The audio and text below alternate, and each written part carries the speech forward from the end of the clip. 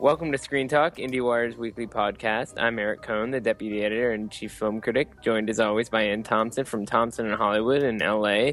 And the Oscar ballots are out. We are almost to the finish line here, and yet still 2 more weeks to go. And the stories keep changing. Last week we were throwing out these wild theories about Room being a dark horse.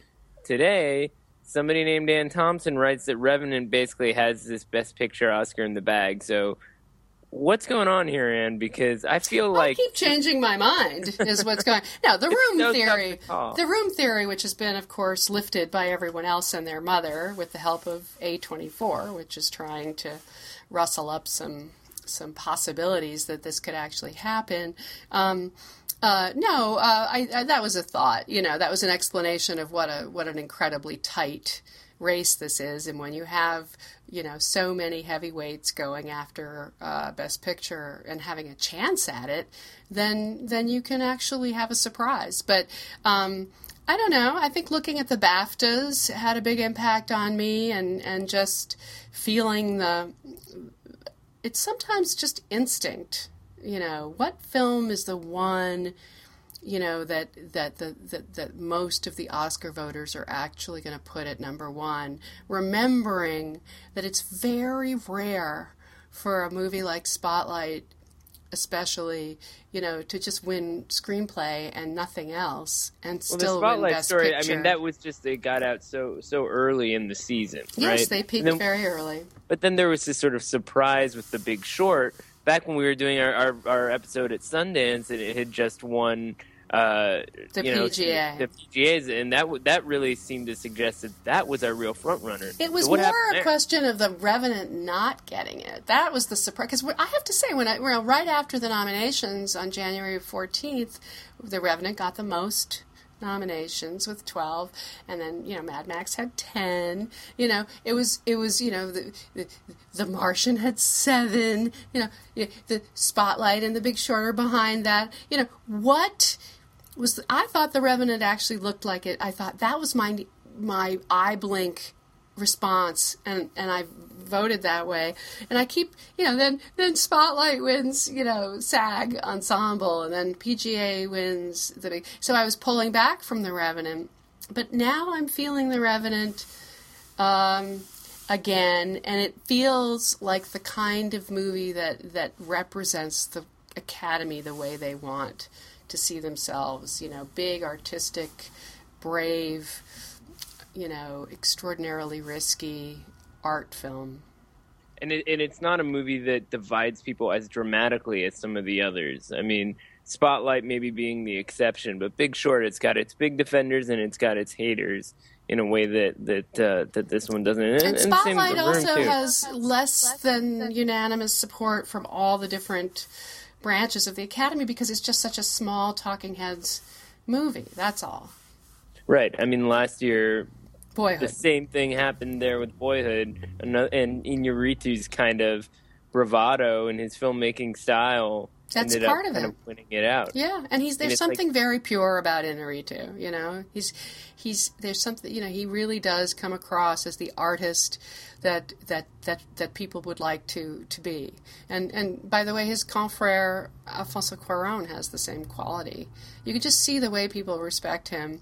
Even if they, I posited this theory that the PGA didn't give The Revenant Best Picture because it horrifies them, in terms of how it was made. And it's also, I think that story, like you said in your piece, at first that was negative publicity, and then it worked in its favor. That's right. Part of what it seemed, this is the kind of weird vibe that I get from Iñárritu, not knowing him as you do, but just relating to his movies over the years. The only one that I've really liked through and through is Birdman. I like aspects of The Revenant. Somebody like Alfonso Cuarón, I think, has made many more better movies, and I feel like with Iñárritu, my assumption is he doesn't come across quite like what every artist wants to be, as he's been trying to be that artist, and he's just now more recently getting to that point where he can make those kinds of movies. But he made a lot of movies that were not considered as great as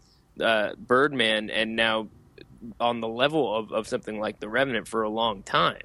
So I always admired his films. They were small art films. I mean, I admired. They were closer to the spotlight. The least. Well, they're very.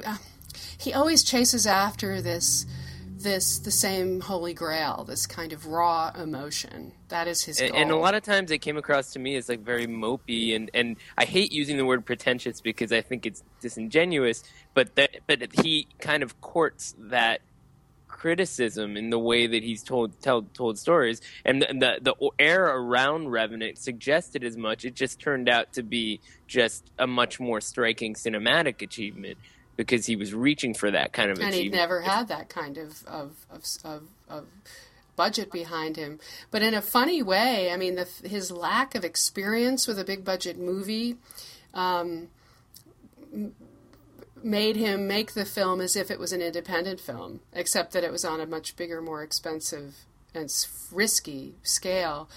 Not to have cover sets, not to make everybody prepare for 360 degrees no matter what, so that Emmanuel Lubezki could come at it from any angle. This kind of thing is unheard of, and so it evokes sort of a mixture of horror and awe in people who actually know what they're talking about in terms of production.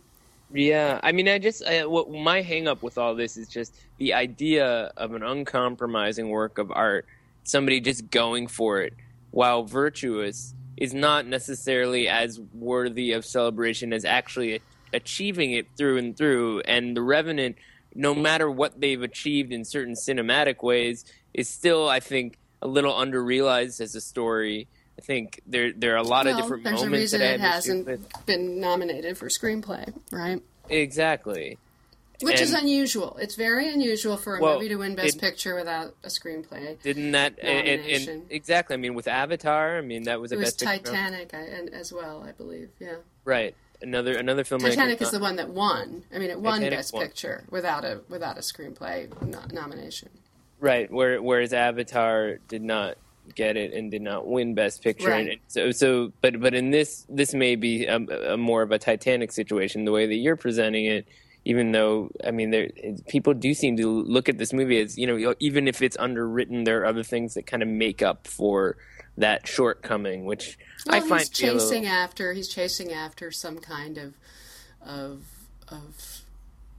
human spirit meets nature spirit. He's chasing after some kind of cinematic poetry, and I think he achieves it. I do.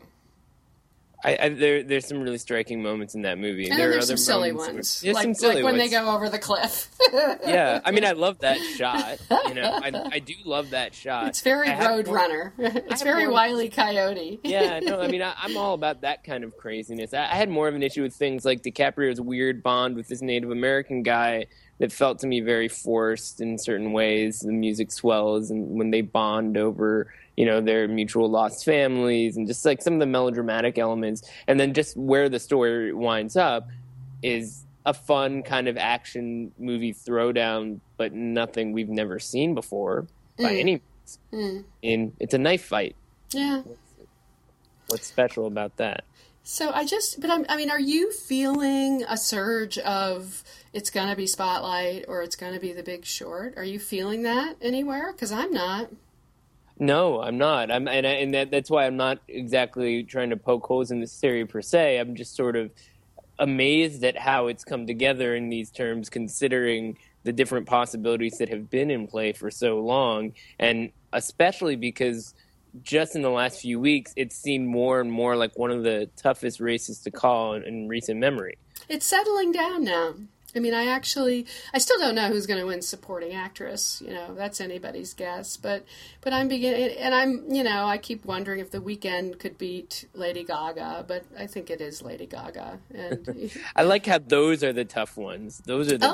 It's always some weird. Oh, by the way, I finally saw Your World of Tomorrow, and I do agree that should win animated short. I will own that. I'll own that it's my World of Tomorrow, because it's the sort of thing that we love championing. I mean, I saw that back at Sundance last year. Before Sundance, it's quite good. It's quite good. But it was a very strong shorts lineup. You think it's going to beat the Pixar movie? I do. Great.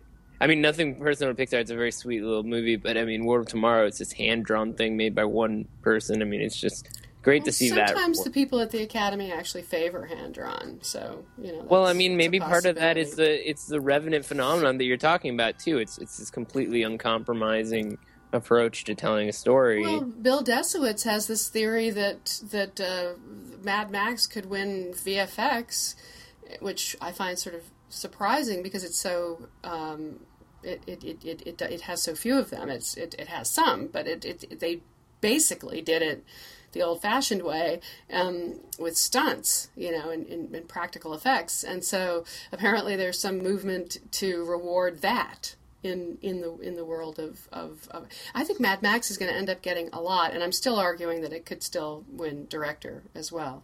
But it just doesn't seem to be going with Big Short and Spotlight through the categories. That's the problem. I think it is worth digging a little bit deeper into the Mad Max thing, though, because if there is a movie that has that sense of being this uncompromising work of art, also made on a big scale, a studio movie, but indie in certain ways. I mean, Mad Max played that card before Revenant was even done.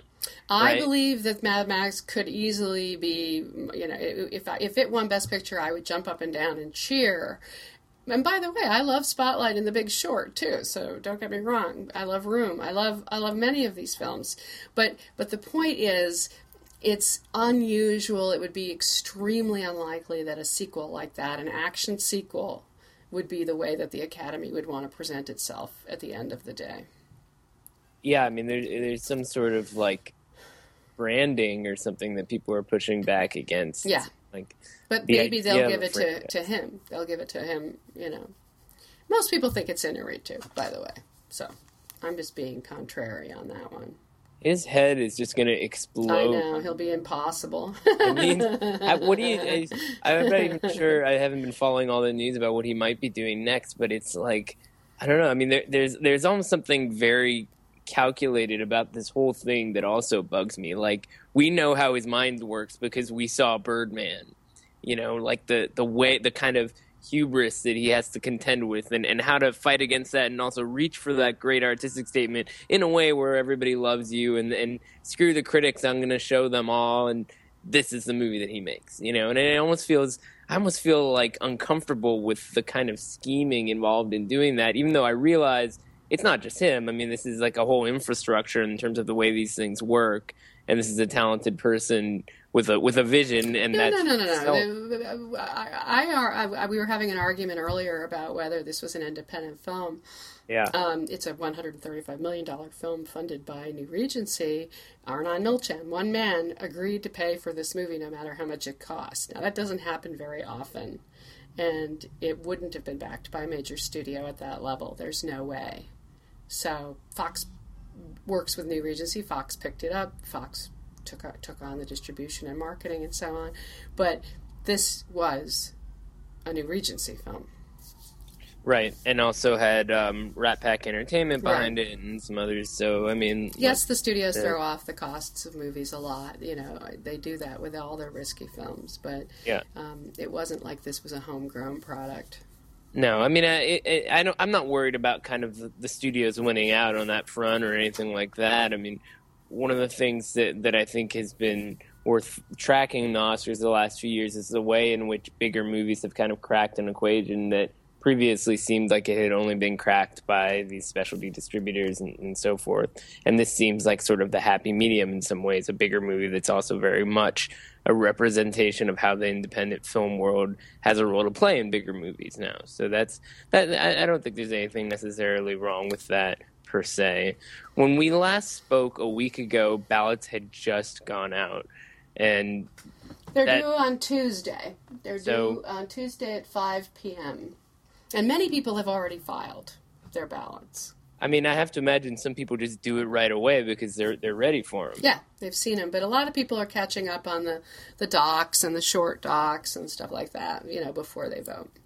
So where does that leave campaigning at this stage? How do people campaign over the next week and change? Well, some people are throwing parties to celebrate the DVD release. For example, Brooklyn is coming out on DVD, and they're going to throw an event for that. That's one of the primarily clever ways. Yeah, that's one of the clever ways that they come up with things to do.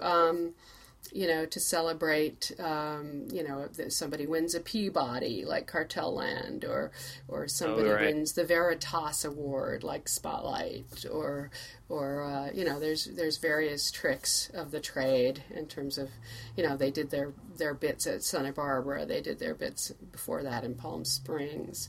But for the most part, it's like we've seen the it's big quieter stages. Now. It's quieter. We've seen the campaigns. I mean, they're still doing Q&As. I mean, they're still schlocking around and doing I did an interview. There's still a few stray things that haven't been done. But we haven't seen any dirty campaigning this year, no, as far as I can tell. No. Nothing that changed the narrative around a certain movie. I mean, the Oscars So White thing is one thing that was sort of a narrative around the entire set of nominees, but there was nothing that, a particular movie got criticized in some way that could have been planted by another company with a vested interest in helping their nominee or something like that. No, not this year. It's been a quieter year. No. In fact, what's really striking is the degree to which each of the main contenders is trying to use each chance that they have to be in public and to I've never seen such orchestrated, scripted, messaging. They everyone is trying to emphasize the gravitas, emphasize the political importance of their movie. The spotlight, the Catholic Church, the victims, the survivors, the real reporters, the degree to which this was based on real stories and real heroism on the part of real people. And then same thing with The Big Short. Trying to emphasize that, going to Washington, screening the movie in the financial community, all this kind of thing. Of all those stories, in general, my instinct is to kind of get annoyed by that sort of thing because I just want to look at the art and the movie, and then if the subject matter is strong enough, then that's what we're talking about in the context of this work of art and how it does that. But I have to say, it does make me appreciate The Big Short more. Because the more that I look at that movie and the way that people have reacted to it, I see how it's playing with genre in a really interesting way. Oh, I love those innovations. And the fact that it does that while speaking to a bigger issue that everybody kind of knows without, in many cases, unless you have a deep understanding of the finance industry, very simplistic understanding of it. And the way that it plays with that, it's almost like it's got this like B-movie element to it, like it's kind of outrageous, but there's something deeper behind, like kind of driving that outrageousness. Well, it was McKay who really, I totally agree with you, and it was McKay who really figured out, working with the original Charles Randolph screenplay, it was McKay, who added Anthony Bourdain and the Margot Robbie in the bathtub and figured out that talking directly to the audience or achieving a certain kind of authenticity by actually addressing the ways movies are fake in this breaking down the fourth wall in this very clever way. I think it was incredibly effective. I'm almost willing to think that Steve Carell's bad wig is part of the meta narrative of the movie. This has been a mounting theory as I keep looking at it. I'm like, it's so incredulous, It's that's funny. I mean, but that movie, if that movie won Best Picture and it sent some signal that, hey, a kind of outrageous comedy can do something special in a different sort of way, and that stimulates that kind of movie being made more, that's almost more exciting to me than something like The Revenant winning, because The Revenant... Well, it doesn't have to win to have that kind of impact. I mean, I think the point is that we're going to see McKay get a whole new lease on what he can, he is very political. He cares about, so he really wants to address these political issues. And now he's going to be, people will let him do it. And, I'm very interested to see what McCarthy does now that they've entered a different universe, whether they win or not. So are you saying that because of the Oscar nomination or because the movie did well at the box office? Both. I mean, they're in a new place.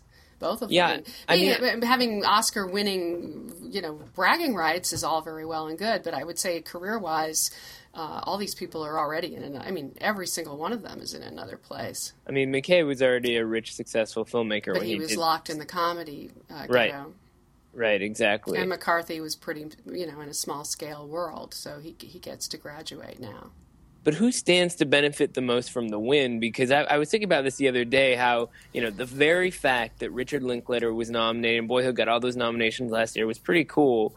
It doesn't seem to me like he went out of his way to use that momentum to do something he had never been able to do before. But, at the same time... He was already occupying a niche that he wanted to occupy. He has, right. He knows who he is, and he's to the extent that he's experimented in the studio playpen, he hasn't been that successful. So, I would say, he's better off. He's better off sticking to his guns. But it'll still be easier to finance whatever he wants to do. It won't be such a struggle. Right. But Iñárritu already won, and that helped. I mean, The Revenant was being made, but obviously that helped in some ways. The checkbook was open. The checkbook was open. So if he wins again, the checkbook's open even wider. I mean, but somebody like... I'm not so sure. In his case, the movie is made $300 and something million around the world. It made 160 domestic, which is a perfectly respectable figure, but not that big for a movie that cost 135. I mean, it will make more. It needs to make more. It has to make more.